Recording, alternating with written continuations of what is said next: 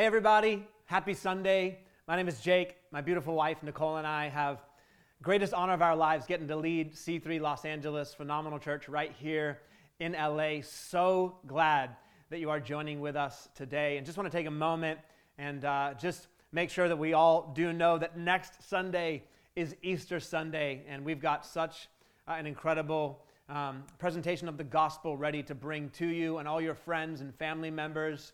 I want to encourage you, just be looking out this week across all of our digital channels, platforms, Instagram, our website, for shareable content. We want to resource you so that you can invite people to tune in for next Sunday's online service. It truly is going to be so special. So grateful that we can continue to gather around the Word of God, which we're going to do today as we continue this series, Does a Life Have Meaning?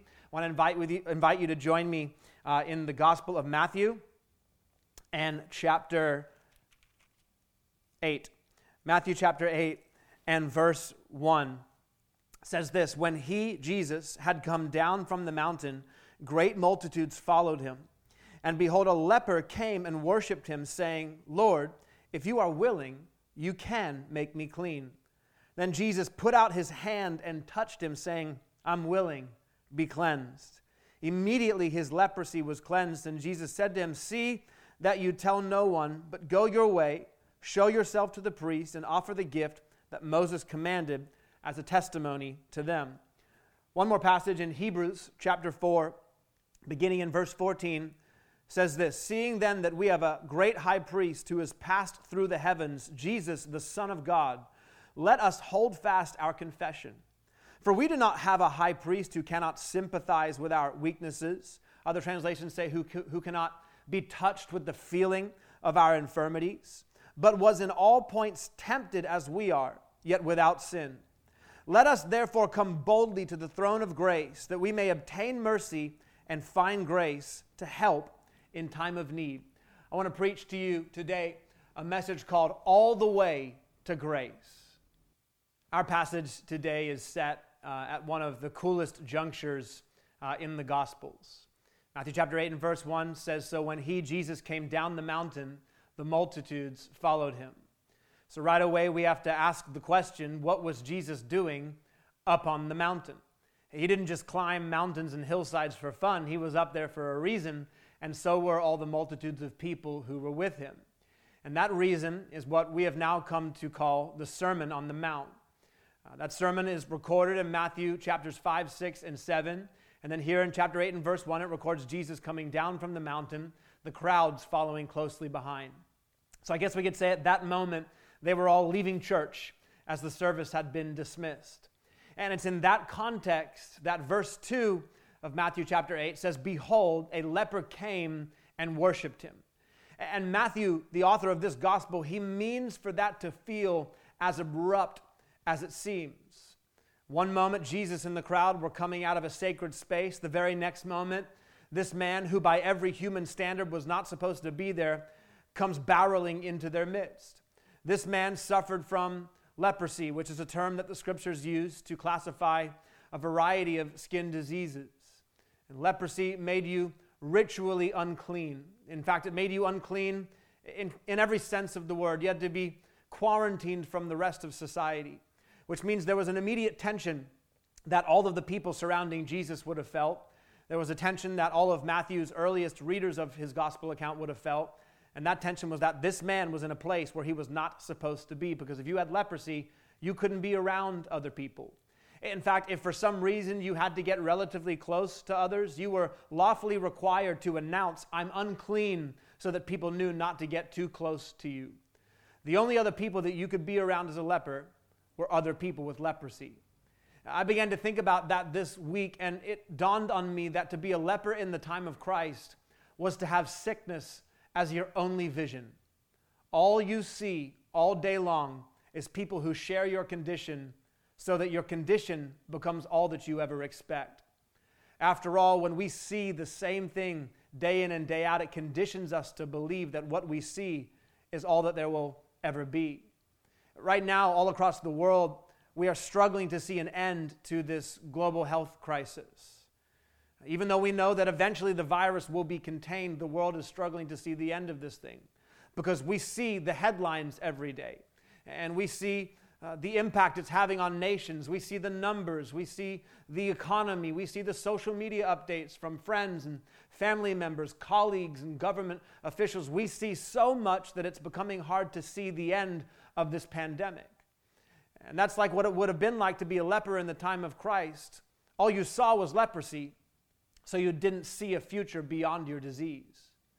On this day, though, I believe that this man was afforded an opportunity, a unique opportunity.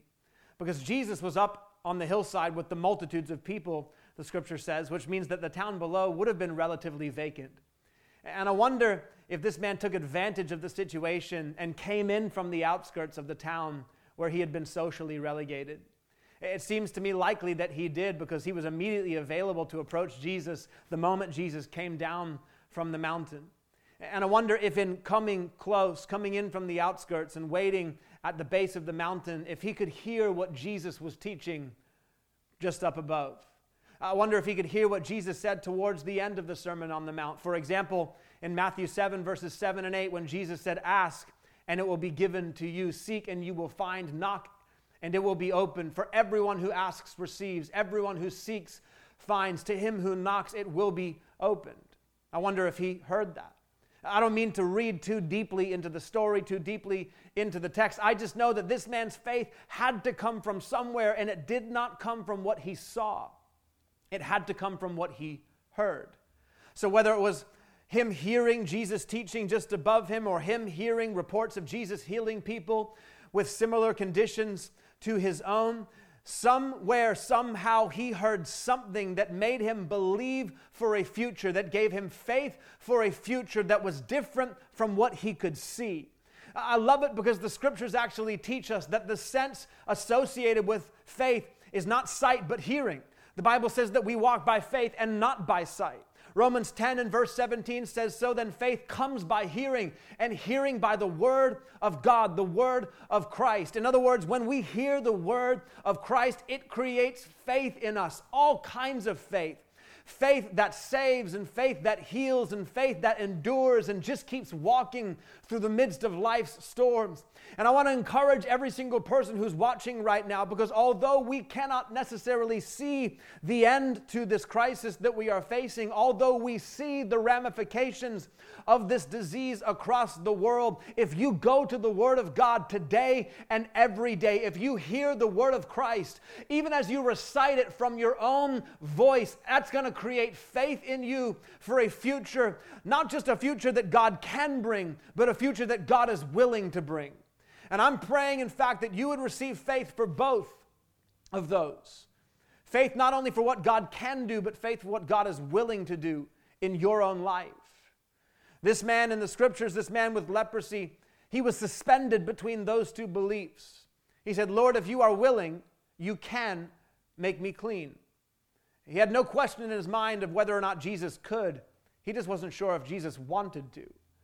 And if we were honest with ourselves and with others, I think we would all admit that we all walk that line of belief in our own lives. Maybe you don't struggle to believe that God wants to do the miraculous for others. You're just not sure if he wants to do it for you. And we invent all these reasons in our mind for why we are disqualified from being the objects of God's desire to bless. And we think that God wants to do it for others. But you know what? The people that you think God wants to help, they're disqualified for all the same reasons that you are. Maybe even then some. But it doesn't matter, because the only thing that qualifies any one of us is Christ. Christ is our righteousness. Jesus is our perfection. He is the signature on our covenant with God, who invites us to come to him that we may obtain mercy and find grace to help us in our time of need. He designed that covenant by his own desire. He keeps that covenant by his own desire. He is more than willing to impart mercy and grace to you and I. And if you allow that word to sink down deep into your heart, it will create faith in you, not just for what God can do, but for what God is willing to do. In other words, faith not just in his power, but faith in God's goodness. I want us to understand today that God's goodness is central to who he is. Under the old covenant, in Exodus chapter 33 and verse 18, we see that Moses approached God. He said, God, show me your glory. In other words, show me your essence. What are you comprised of?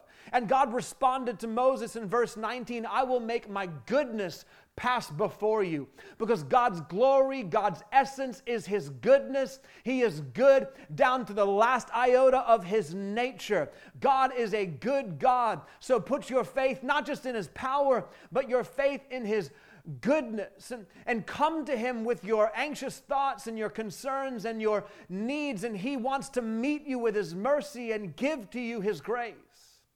I love the combination of those two, His mercy and His grace, because they speak to God's nature of going above and beyond what we even think is possible. God's mercy all by itself is completely sufficient. His mercy is what forgives, what heals, what covers. But God doesn't stop at mercy. God goes all the way to grace. His grace is what provides the unthought of blessing. His grace gives more than what you even knew to pray for. His grace does better than the best thing we even knew to request from Him. And we see that in the interaction here between Jesus and this man with leprosy. This man came to Jesus wanting to be healed of his disease. And it says in verse 3 that Jesus put out His hand and touched him and said, I am willing, be cleansed. And right then at that moment, the crowd surrounding Jesus would not have known what to be more shocked by. The fact that this leper had come close to Jesus, or that Jesus had put His hand on the leper. You see, just as it was unlawful for people with leprosy to come near others, so also was it unlawful for people to touch those with leprosy. In fact, doing so made you unclean yourself. But Jesus didn't care. He reached out and touched the man in the midst of all these people, because when Jesus touches those who are unclean, He doesn't become unclean. They become clean. When we invite Jesus into the mess of our lives, no matter how messy our lives seem, our lives don't remain a mess. They become miracles. We become lights to the world around us. In order to demonstrate the bewildering nature of this gesture of Jesus, the very next thing that Matthew records in his own gospel account is Jesus healing somebody else. Except this time we see that the person wasn't even physically present, and Jesus healed them simply by speaking the word right from where He was. And what Matthew is trying to get us to do in this moment is to say, hang on a second, you mean to tell me that Jesus didn't need to touch the man with leprosy in order to heal him? That's right. Healing the man with a word is what Jesus was able to do. Touching the man who had been rejected and ostracized by society is what Jesus wanted to do. The word was His mercy, but the touch was His grace. The word undid the disease, but the touch undid the years of shame and rejection. The word restored who He was, but the touch declared whose He was. It's His mercy and His grace, and they are both expressions of His compassion. And I am telling you that Jesus is looking at you right now with the same compassion. So put your faith not just in His power, put your faith in His goodness.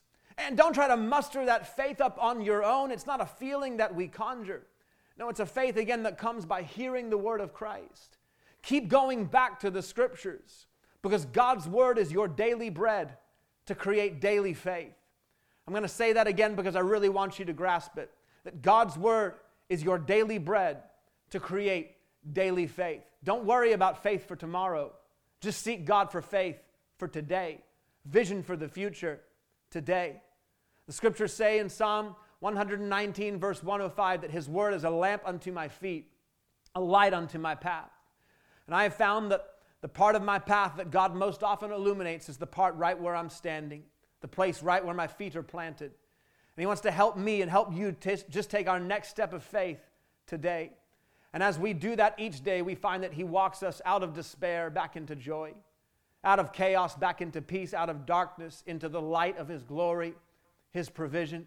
His mercy guides you. His grace provides for you. His goodness towards you will not be stopped. So put your faith not just in His power, but in His goodness. He's a good God. And as you just show up to God daily, you're going to find that He who is touched by the feeling of our infirmities, by our fears, by our concerns, will Himself reach out to touch you with the healing power of his compassion. I want to leave you today with just two quick thoughts, two quick takeaways before we conclude. The first one is this, is that compassion always creates room for your calling to increase. I have a sense right now, just pastorally, that many of us are beginning to feel uncertain about our calling in life. Maybe you thought your career was your calling and things have gotten shaky. Maybe your career right now is just fine, but just the shaken nature of the world around you has you reconsidering your perspective about what the meaning of your life is. I want to let you know that compassion is what creates room for your calling to continue to increase. The Gospel of Mark records this same exact miracle in Mark chapter 1, and he says something really distinct, that it was this miracle that made it so Jesus could no longer openly enter the city, but had to be out in desolate wilderness places where people came to him from all directions. In other words, because of this miracle, the city could no longer contain the breadth of Jesus' ministry, so he had to wait for people to meet him in those wide open spaces. One act of compassion took his ministry, his own calling, to a whole new realm, a whole new level. And I want to let you know that if you and I continue to live and give compassionately, God will create more room for our callings to flourish. The Bible says that the world of the generous gets larger and larger. So if we are generous with our compassion, with the right motivation, God is going to use that to keep moving your calling forward. The second takeaway I want to give you is that God's mercy and grace always unlocks your future. When this man came to Jesus, his future was bound. His future was small. He was so limited in where he could go and what he could do. And maybe some of you right now in this pandemic, you feel like your future is shrinking. The possibilities for your life are diminishing. When Jesus met this man with his mercy and grace, it unlocked his future. In other words, it allowed him to go places he couldn't go, do things that he couldn't do. When Jesus meets you with his mercy and grace, he'll do the exact same for you. He'll unlock your future. He'll open up the possibilities for what you're able to do. I'm believing that before, your future was actually smaller than what it's going to be after this crisis is behind us. God works all things together for good for those who love him, who are called according to his purpose. His mercy and grace is going to meet you. It's not up to your performance. It's God's desire. You are the object of God's desire to bless. He's going to unlock and broaden your future in Jesus' name. Again, I just want to take a moment and make sure that every single one of us has made the most important choice of our entire lives. These are the promises of God that I'm declaring to you today, and those promises belong to every single one of his children. You might ask, well, how do I become a child of God? And Jesus, he taught us that we need to be born from above in John chapter 3, that we need to be reborn. We've all had a natural birth. You need a supernatural birth. You need to be born again. Born from above, born by the Spirit of God. And that happens the moment you put your trust, your faith in Jesus Christ. Again, he's the signature on our covenant with the Father. He's the only one who can keep the covenant. And so our only hope of eternal life is to be identified with him. And that's why he came, so that he could identify with you, so that you could identify with him. Some of you who are watching this right now, you need to make the choice to identify your life with Christ. You've been reaching to various places and people to find your identity. I don't know what that is specifically for you, but we've all been guilty of that. The most important choice that you and I can ever make is to say, I'm going to find my identity in none other than Jesus Christ. He loves you more than you could imagine. The Bible says, become a friend of God's. He's already a friend of yours. I'm going to pray for you right now in this moment, and as I pray for you, I would love for you to respond, just right where you are. Just give your life to Jesus. Maybe one time you did that, but you drifted away. You need to come back. Just do it right now. Today is the day of salvation, the scriptures say. Holy Father, I thank you for every single person who's watching this right now. And thank you, God, for the power of your word to bring us to life. I thank you for the power of your love to wash away all of our sin. As we come to you, Lord, in humility, I thank you that you lift us up out of despair into joy, out of powerlessness into power, into hope, into life. If you are making that choice right now in your heart to come to God, maybe to come back to God through his Son, Jesus Christ, I would love for you to pray this next part with me. Just say this with me. Say, Father in heaven, thank you that today is a brand new day. I'm a new creation because I receive the gift of your love, your salvation, in exchange for my burden of brokenness and sin. Thank you, Jesus, for saving me and filling me with your Holy Spirit. In Jesus' name, amen. Incredible. So proud of every single one of you guys. I just want to remind you again, next Sunday is Easter Sunday. I'm so looking forward to what we have to share with you at Church Online. Again, just be on the lookout this week across all of our channels and platforms to receive content that you can be sharing with friends, family members, co-workers, whoever. Let's just invite everybody to church. This is going to be the greatest Easter we've ever seen. I know it's non-traditional, but God is not held back when we have to do things in a different way. God is able to move powerfully through our obedience and our willingness. Let's be those obedient and willing people this week to invite many into next Sunday's Easter experience. I love you so much, church. We'll see you throughout the week on Instagram, YouTube, online, and right back here next Sunday for Church Online. God bless you.